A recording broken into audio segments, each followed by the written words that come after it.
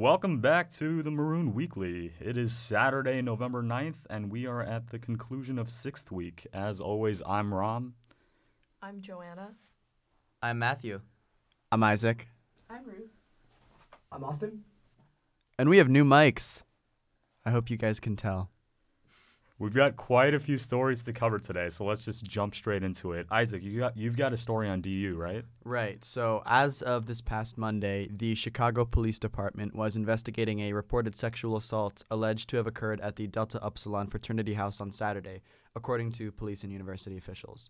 All of the undergraduate and graduate students received an email on Sunday by the university's Dean of Students and the Title IX coordinator that said that a student on Saturday night was reportedly sexually assaulted at a party at 5714 South Woodlawn Avenue, the fraternity house of DU. And this was reported to Chicago Police and the University of Chicago Police Department. The email said that the offender was an unknown male. So when did this happen? CPD officer Jessica Alvarez said that the incident occurred at around 11:30 p.m. on Saturday. Chicago police arrived at a nearby hospital around 1 a.m. in response to calls about the incident. The university does not officially recognize fraternities or sororities. How did DU respond?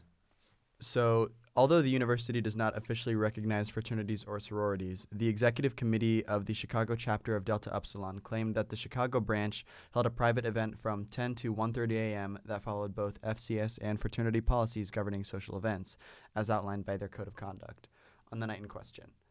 They are stating that no Delta Upsilon brothers were involved in the assault.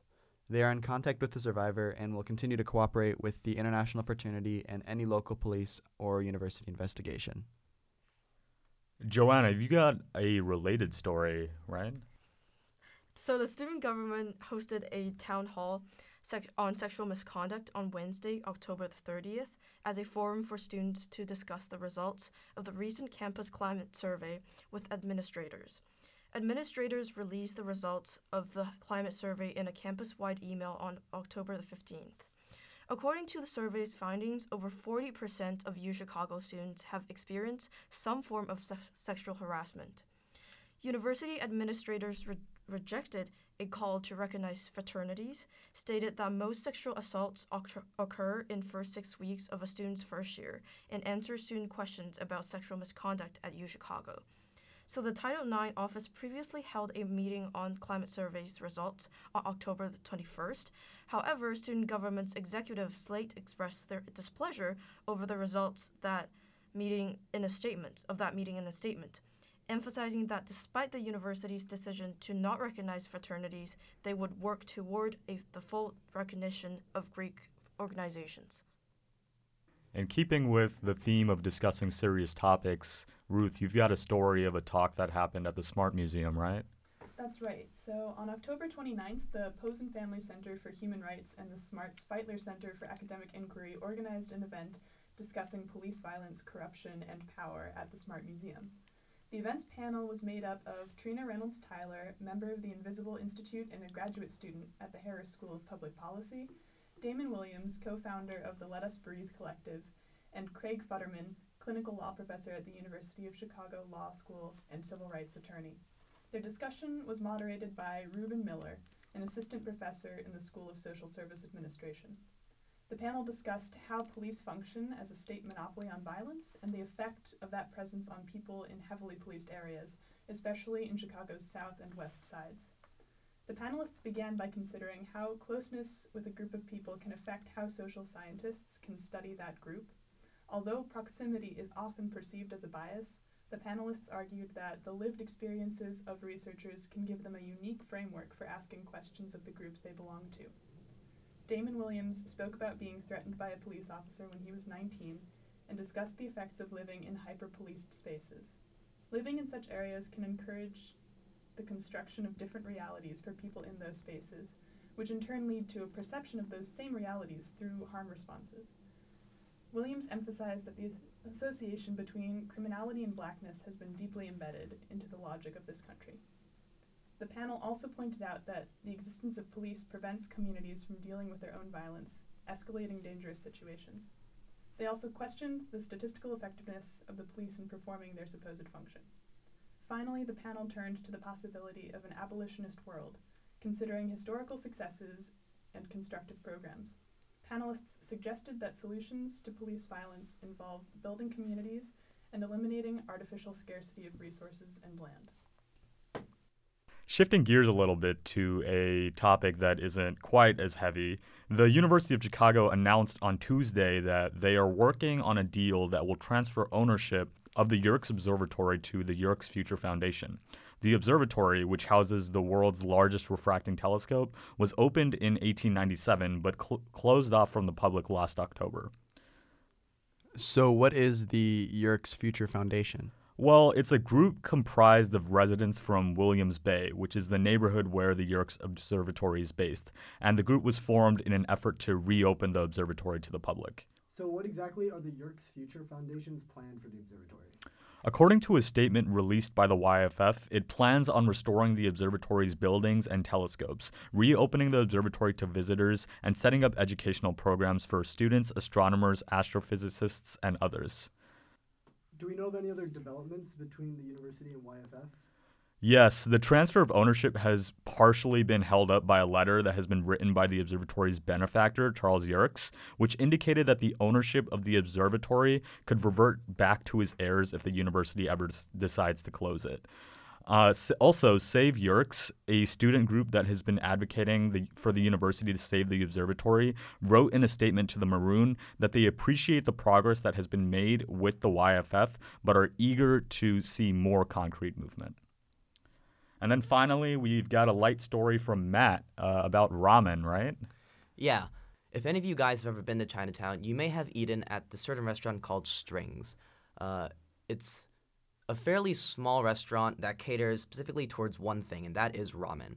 And recently, we have gotten news that Strings plans to open a location on 53rd Street near the Kimbark Plaza area, where we already have restaurants like Leona's or The Sit Down. So Strings is mainly well known for, as I mentioned before, ramen. And in particular, they have one thing called the Monster Hell Ramen Challenge. They have 5 levels of Hell Ramen that increase in spiciness with the level. And if you can finish the spiciest level, level 5, then they not only pay for your meal, which is about $25 at that level, you get a free $50 gift card for Strings, as well as a free t-shirt.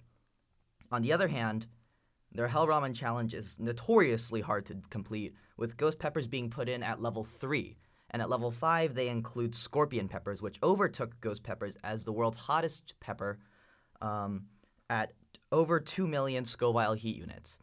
For comparison, ghost peppers have about 1,041,000 Scoville heat units on average, and that's already 400 times hotter than Tabasco sauce.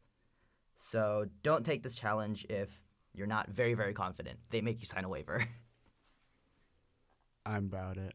I guess you could say the ramen is so good that there's no ramen-der left. Boo. We'll give you a pass because it's your birthday, but boo. Guys, it's Ram's birthday. Happy birthday. Thanks, guys. Thanks. Actually, I lied. Austin has a story. Austin, what's up? So, David Liang, who was a class rep for the class of 2022 last year, has started an independent think tank to kind of review and oversee student government and their various initiatives. So this RSO is called Campus Policy Research Institute, and it's funded, at the student level by the University of Chicago's Democracy Initiative. And basically, they plan on being an independent source of information on initiatives regarding SG itself or, initiatives that SG is pursuing. Their first task at hand is to research into the viability of making SG an independent nonprofit organization, separating it from the university, as well as doing their own independent research on the state of mental health on campus. What would making an SG a nonprofit organization mean? So CPIR, that's Campus Policy Research Institute, says the inspiration for this line of research is because of the independent student government organizations of Stanford University and University of California, Berkeley. Essentially, it separates it administratively from the university such that the university donates to this independent, legalized entity of student government as a nonprofit their annual budget, and then SG from there has complete autonomy in terms of how spending goes, both in a legal sense and in a practical sense. CPIR says its long-term goals are to aim to use quantitative measures in a nonpartisan, non-political way to help people arrive at informed conclusions about SG initiatives and the likes. Long-term, again, they're hoping that they're a source of authority on campus for anything related to student government initiatives. Liang says that CPIR is uniquely positioned to connect with our students and conduct research that they care about, as opposed to studies that the administration has done on campus issues over the past couple months, and they specifically are calling out the recent campus climate survey. Liang believes that sensitive topics can get skewed data when they're collected by the administration. CPIR expects to publish their initial project reports on student government independence and campus mental health late next quarter. All right, that's all we have for you guys this week. Again, I'm Ram. I'm Joanna. I'm Matthew. I'm Isaac. I'm Ruth. I'm Austin. Music for the Weeklies produced by Andrew Dietz, Aaron Senden, and Kenny Tabit LaVega. Thank you to the Logan Cage for the awesome mics. And be sure to follow us on Spotify or Apple Podcasts. And also the Chicago Maroons Instagram. You can see all of our links and short descriptions of every podcast on our stories whenever they get dropped. Have a wonderful Sunday.